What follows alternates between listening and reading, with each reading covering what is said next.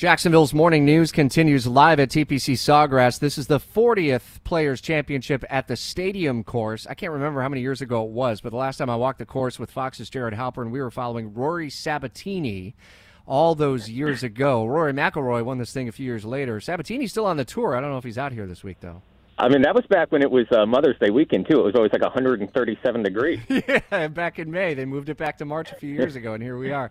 So as we talk about the moves that the White House... I knocked a lot of balls on that 7. I was just thinking, I played a couple rounds there, and they did not go well. Yeah, I know. Same here. Same story. Exactly. As we look at the levers that the White House continues to pull to deal and put more pressure on Vladimir Putin and his decision to invade Ukraine, we saw this coming, that he would ultimately make the decision, President Biden, to reduce or at least cut off Russian oil supplies. Does it go deeper than that by chance? Well, I mean, I think part of this was just the amount of pressure that was building here in Congress, right? The House Democratic leadership, Speaker Pelosi, had a bill ready to go. They're going to actually move to pass that bill today, regardless of what the president did. So the amount of bipartisan support for doing something like this was so large that it became clear that one way or another, the president was going to have to make this decision, either by using the executive order that he did yesterday or signing a piece of legislation that was going to arrive on his desk as part of a larger spending plan. And, you know, I think one of the hesitancies were twofold. One, this is the first sanction that the United States is putting in place largely without the same move by the Transatlantic Alliance. Obviously, European countries rely much more on Russian oil than the United States. It would impact their market far more than this ban should impact the United States market.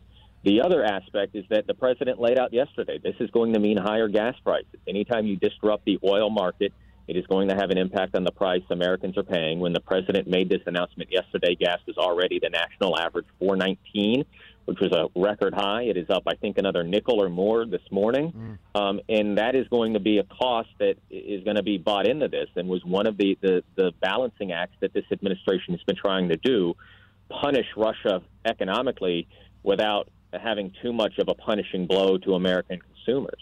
All right, we'll follow all of the developing details. The latest news that came out of Ukraine was that authorities say the decommissioned Chernobyl nuclear plant, which was the site of the worst nuclear disaster, has been knocked off the power grid. Emergency generators are now supplying backup power. Fox's Jared Halpern will continue to update developments out of D.C. over the coming hours and days ahead. It's 8:44. If your restaurant has slow bathroom drains and grease blockages, call Superior Plumbing and Pipelining. Superior Plumbing and Pipelining's high-pressure sewer jetting and camera inspection of the drains will assure your peace of mind at your restaurant. Request a free estimate at SuperiorPlumbingJacks.com.